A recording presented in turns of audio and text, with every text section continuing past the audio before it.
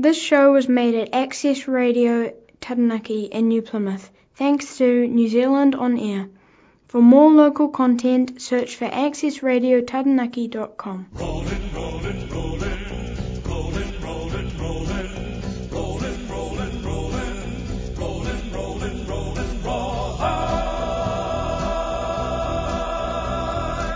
Good morning, New Zealand. The weather is much better than a couple of weeks back, but we still need to be aware of weather conditions around New Zealand. So welcome to another edition of Neville Rides Boundaries, coming to you from Access Radio Taranaki, Coast Access Radio, Radio Hawke's Bay, Arrow Radio Masterton, and I'm Neville Wallace broadcasting from Hara. In my lineup today I have Nicole McKee, spokeswoman for ACT on firearms control, followed by Barbara Kuriger and weatherman Philip Duncan from weatherwatch.co.nz. Right, first up is Nicole McKee. Nicole is a woman who knows a side-by-side or over and under shotgun from a bolt action, pump action and lever action rifle. This is quite a lengthy interview as Nicole explains why she objects to the mum and dad hunter that puts meat on the family dinner table being treated like a criminal by police with the proposed new Firearms Act. So sit back and listen to Nicole and I take you through this. Well, this morning we're joined by Nicole McKee, ACT Party's spokeswoman on firearms control. Good morning, Nicole. Good morning, Neville. It's great to be with you and thank you for having me.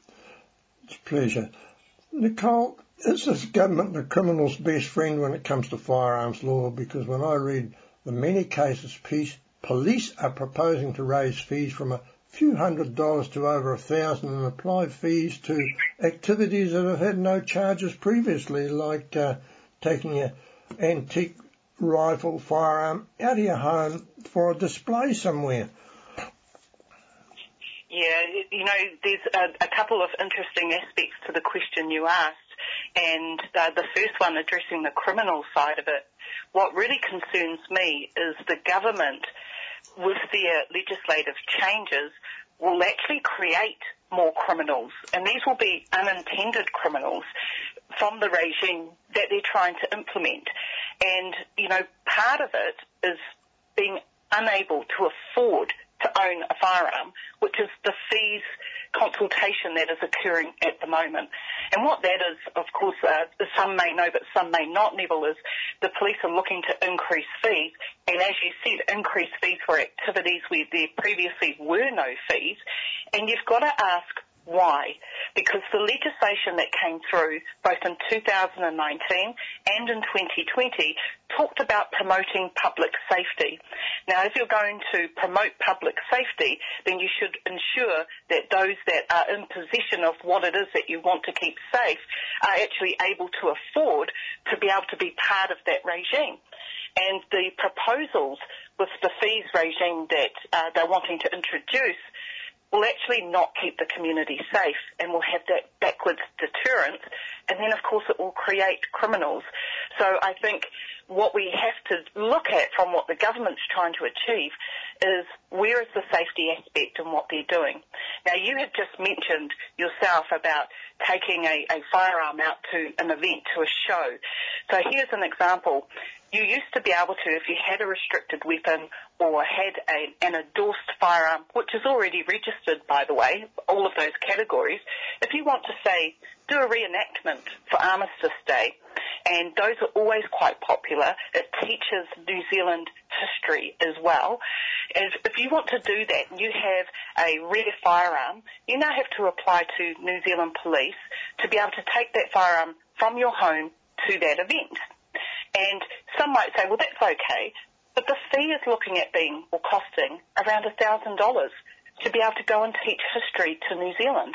And I just think that's absolutely ludicrous, especially when you might have 30 reenactors wanting to go to that event. That's $30,000 that the government would get from this one event. For what? What safety improvement is there? There never actually was a problem that needed action. So what is this $30,000 fee that could be instigated? But that's only one aspect of the fees regime. Another aspect that they brought in was that if a licensed firearms owner who's been approved fit and proper by police or approved. They've had their security checked and that also approved. If they are an endorsement holder, say a pistol shooter, or one of those other people that are highly regulated and already have their firearms registered with police, if they're burgled and the police need to come back, the police are going to charge the firearms owner for coming back. So we're having victims that are being charged for the police service. And it just, all of this will end up meaning we're going to have people that are not licensed. They're not going to have their firearms in security because they don't trust the police regime. And effectively and ultimately, we're going to have less licensed firearm owners under the watch or the guise of police and more criminal activity occurring. And that is really, really scary, especially when the ultimate outline of the legislative changes was to keep the community safe. We're actually going in the opposite direction, Neville. Yeah, because I did a bit of study over this one too, Nicole, and I found out that in Auckland alone last year there was 368 gun offences, and gun offences involving gangs exceeded 1,000 in the last year alone. So is that keeping anyone safe? No, it's not. And one of the things that really annoys me, and I mentioned this to the Commissioner of Police in December last year at Select Committee, is the constant rhetoric that the reason why gangs have guns is because they come from licensed firearm owners. And it was pointed out by New Zealand Customs in 2014 when they checked 2 to 5% of containers that came into the country. They found 5,887 firearms within those containers. It's not just licensed firearm owners. We've got bad apples within our group, and you could expect that. You can expect that with 250,000. But what's coming in through the borders with the drugs is being unchecked, and once again, licensed firearm owners are being targeted as the reason for that illegal acquisition by criminals. See, the other one that's bugging me, and I'll raise it with you as well, that the police data revealed that they reckon the Christchurch terrorist attack identified that the present regulatory system was underfunded and underfinanced, but reading more about the mosque shooter, the question is, were the police up to their job granting this terrorist a firearms licence, surely? And this is also an interesting aspect of the changes that we've seen. Rushed legislation in 2019 and 2020 making these really big, robust changes when in actual fact it was the administration of the firearms regime that was at fault when it came to the 2019 mosque terrorist attack. But we were not told that until the Royal Commission inquiry report came out, which was, of course, well after the legislative changes. So we at ACT are saying we actually need to remove police from administration and regulatory impact on firearms because they're not doing it well. They're not doing it properly. They've failed, and instead of actually owning up and saying we were at fault and we need to make changes in our regime and the way that we work, they're saying, it's actually all of you guys out there, you 250,000 licensed firearm owners, you're no better than gang members. We're going to treat you that way because we no longer trust you as being fit and proper, even though we did ascertain that you were. So it's rather, just taking the aspect of law and punishing people instead of saying, this regime didn't work. Where did it fail? How can we improve it? And they could have saved the country hundreds of millions of dollars in doing that instead of just trying to target the licensed firearm owners once again. Now, I might need a bit of information more from you, Nicole, about what I got next is, will they be able to reduce the number of deer and goats because they'll be invading current farmland in the ever-increasing area of pine tree forestry? Yeah, this is very interesting, and we're hearing, especially in the North Island, of people not being able to access Department of Conservation sites for hunting because they have to traverse through forestry land in order to get to some of these areas. The forestry companies are saying, We don't actually want you to come through our land, because Work Health and Safety has said to us that if anything happens to a person who's on our land, which is a business site, the forestry site, then we're going to be culpable for potentially hundreds of thousands of dollars in fines to the government. So what we're going to do is put up fences, and we're going to stop people from coming through. So what's eventually happening, and this is happening around the country because the access scenarios are different all over New Zealand, but we don't have the pest controllers out there anymore being able to help. And what I mean by this, Neville, is, you know, your cocky down in the South Island used to ring up his mates and say, I've got wallabies all over my farm, can you come in over the weekend, I'll move the stock, can you come in and take them out? Well, that can't happen anymore, because you can't just have people come on to your business site, and a farm is a business site, to undertake pest control. You have to have professionals to come and do it. And now those professionals have to be licensed by New Zealand Police, and there was a big delay in getting that licensing structure underway. So what happens? We have massive breeding seasons over a couple of years. Deer are huge in some places. I've heard of deer in Wellington here and coming into the back properties in Wainuiomata, Lower Hutt. We've got a wild pig in Brooklyn in Wellington starting to dig up people's back gardens. I mean, this is just getting really out of control. We've got wallabies up in the Bay of Plenty, up by the Kaimais as well, and we've got no one able to effectively get in there and be able to humanely dispatch those animals. And it's all because of bureaucracy. It's all because of that nonsense.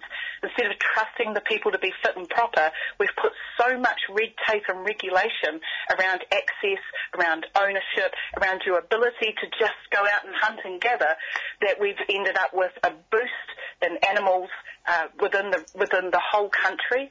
Around certain regions, it's really, really bad, and we've got less people able to get access or even be able to go out and humanely dispatch those pests and fill their freezers at the same time. Quite agree. Now, the other thing I'd chuck in here, Nicole, is what's the alternative for shooting pests? Because if you talk 1080, and I've spoken to one or two who've said, for heaven's sake, don't mention that around here. You're likely to get your wheel nuts on the car loosened. Yeah, look, 1080, the Act policy around 1080 is that there is a use for 1080 in areas where the hunters can't get to. No, yes. So if you're looking at high country areas, then we agree that 1080 should be dropped there. But the actual fact is we are in a cost of living crisis. With everything that's happened in our country this year, we've had 2 cyclones, we've had an earthquake that, while thankfully delivered no damage, when you have rain and earth movement, there could be potential landslips a little bit further down the track in the months to come with winter. We've got all of this happening. We've got increase in mortgage prices. Just even being able to buy fruit and veggies, even eggs, is getting really hard. Why can't we allow people to be able to just go out there and hunt, to be able to go out there and harvest without putting all of these restrictions on them? And I got so carried away there, Neville, I actually forgot what your question was. I just get really passionate about the ability for people to do what they think is right, what they know is right, and what is legal, and they're being restricted in it. Well, look, I'll just move on to the next one. I sort of don't want to have the whole program. I would love to, but I better have a bit of variation. Nicole, are there any figures of money collected with the increased fees? And would there be any money saved by keeping the current system and letting registered firearm owners keep our wild animals under control? I think with the fees regime, we do need to have an increase. We haven't had an increase since the 1990s, and the reality is a 10-year licence is costing $126.50. If it doubled and went to $250, people could understand that and would probably go along with it.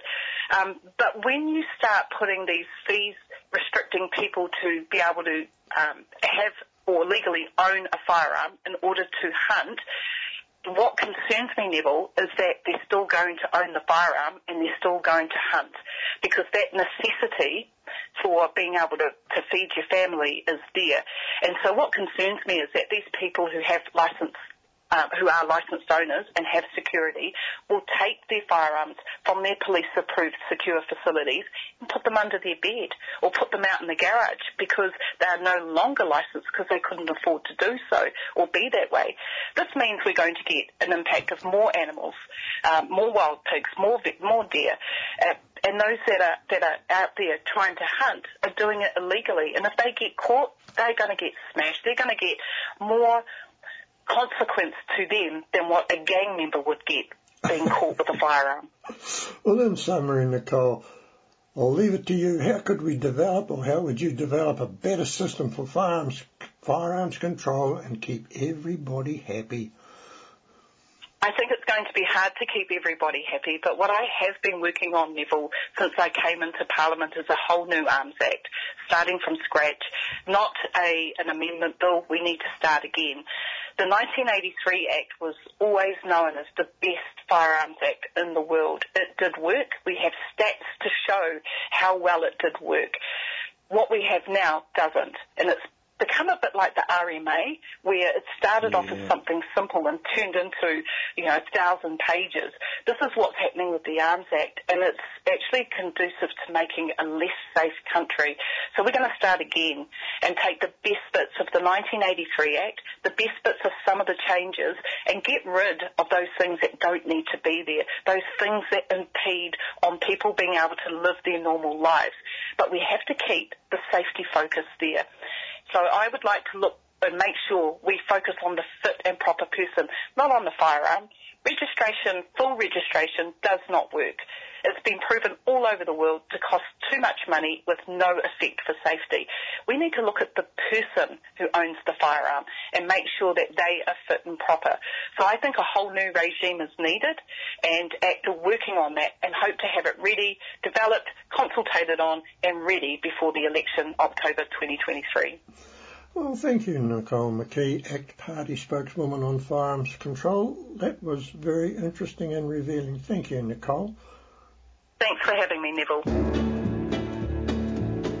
You're listening to Neville Rides the Boundaries, coming to you from Access Radio Taranaki, and I'm Neville Wallace.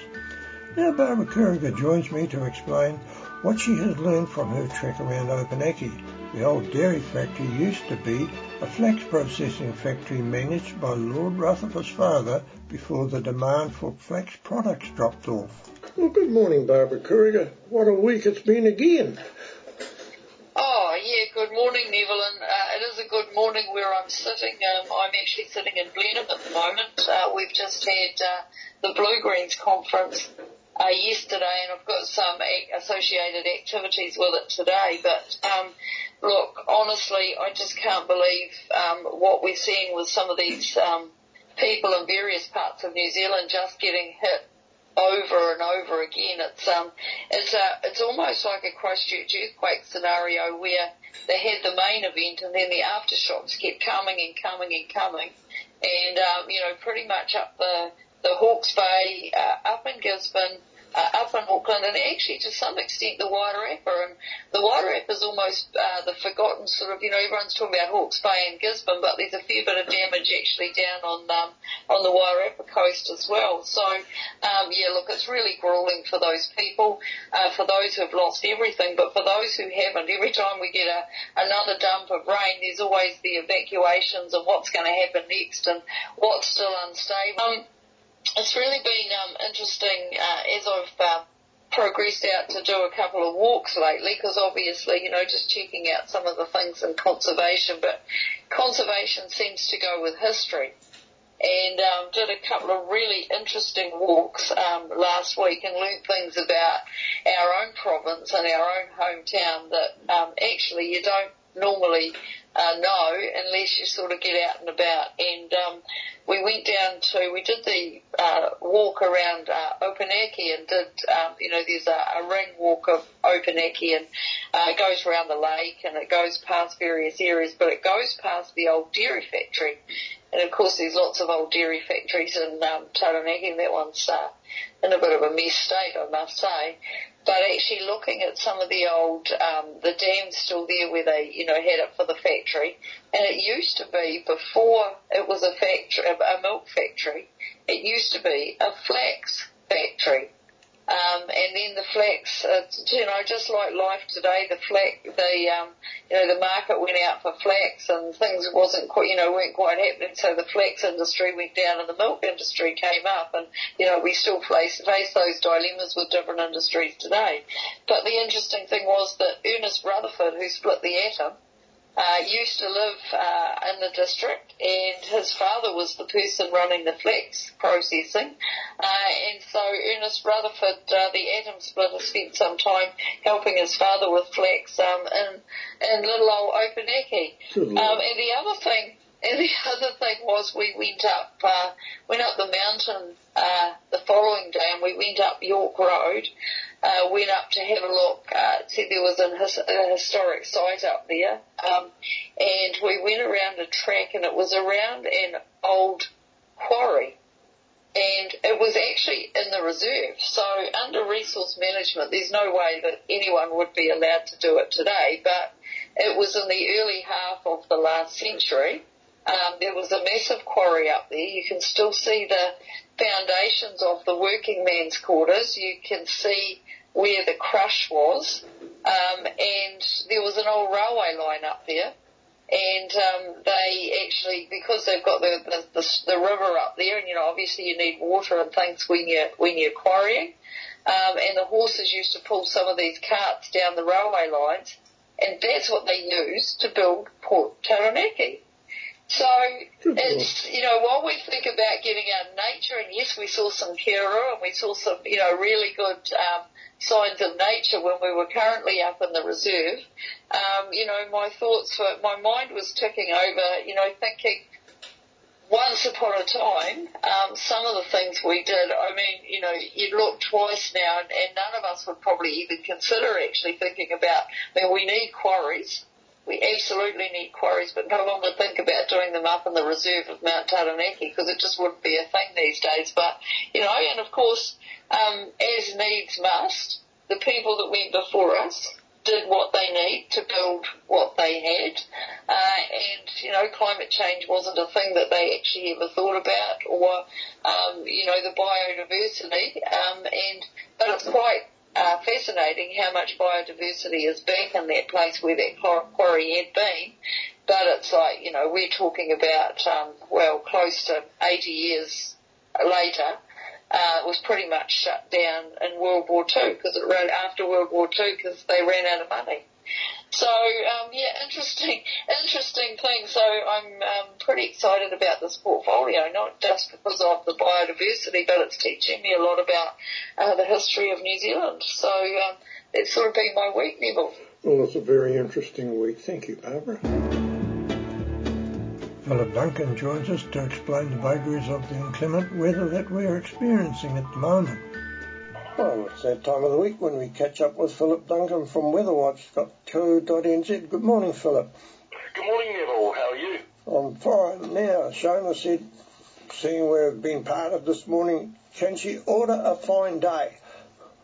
Well, I think we can do that, but you've got to get through that rain first. So when we recorded this interview, it was, rain was actually setting in around parts of the country, and places like Hawera, we were expecting about 35 millimetres or so coming through. Yep. But the good news is, by the time this goes to air, we should be in a drier spell, and at this stage, it is looking mostly dry for a chunk of the new week.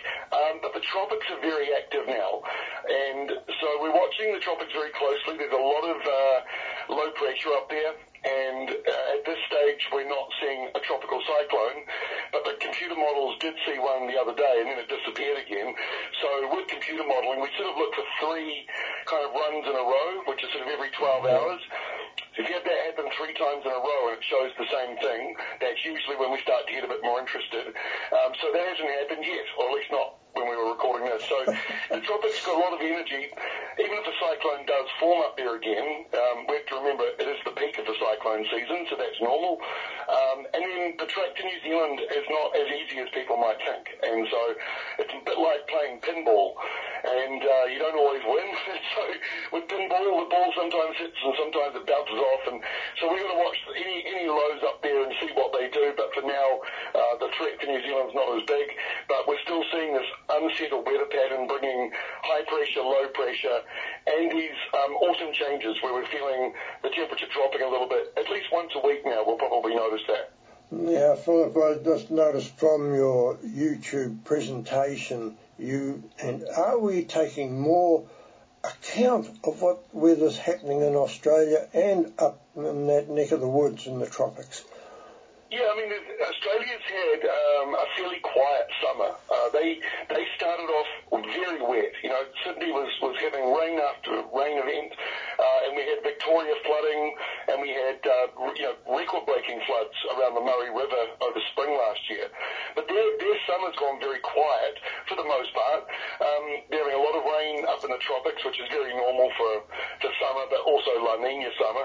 And there's a bit of rain that keeps spreading down into Western Australia. We've just had a heat wave where it's been 40 to 45 degrees almost every day inland, and places like Adelaide being up into the sort of late 30s, and they've had a cooler change this week. So Australia's actually had pretty good weather, and they haven't really had as many storms as we've been having in New Zealand. So our small country has dominated the severe weather really, and so far Australia's been fairly lucky. So, well, when we look at it globally, and we're an island in the South Pacific, are those roaring 40s not so roaring so much nowadays? Not at the moment, they're not, no. But the high pressure systems are sort of quite a long way south this summer. That's why you're seeing the South Island have some very dry weather lately. But they've had a bit of rain, which is good. But Southland and Otago and South Canterbury, those areas have been quite dry, and the upper west coast as well, the Westport and Greymouth, those areas. So normally when the westerly winds are blowing, those areas get a bit more in the way of changeable weather, and certainly a lot of rain for the west coast. So we haven't quite got there yet, but usually around March and April, you'll start to see that coming back to life a little bit more often, and the high pressure usually moves more northwards, which sort of brings a bit of an extended summer to the North Island. Not sure if that will happen this year or not, but that's quite often what happens. Now, given that the nights are very humid, what effect has that got on farming, Philip? Because I think that would be good weather for facial eczema and God knows what else that thrives under these conditions. Yeah, obviously insects are a problem, but facial eczema becomes an issue, especially if you've had a dry summer and the grass has been dead or dying, and then it rains and then we get the humidity. That's the perfect recipe for the facial eczema, and the spore count just jumps in the grass. So you need a bit of dead grass in the mix for that to happen. If it's been really wet and the grass is lush and green, and the humidity comes in afterwards, usually not so much of an issue there. So it needs that rotting grass to help, or the brown dead grass. And there are parts of the North Island that have got that at the moment from summer, although it's a little bit hard to find those areas, because there has been just so much rain that's fallen around so many regions.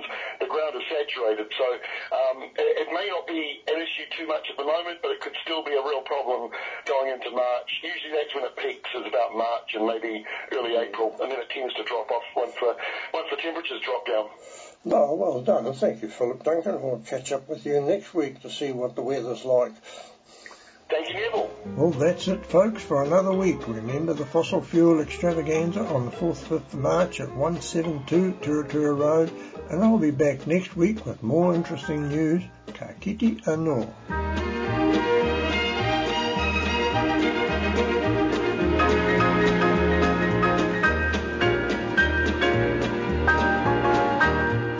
This show was made at Access Radio Taranaki with help from New Zealand On Air. To find more local content, go to our website, accessradiotaranaki.com.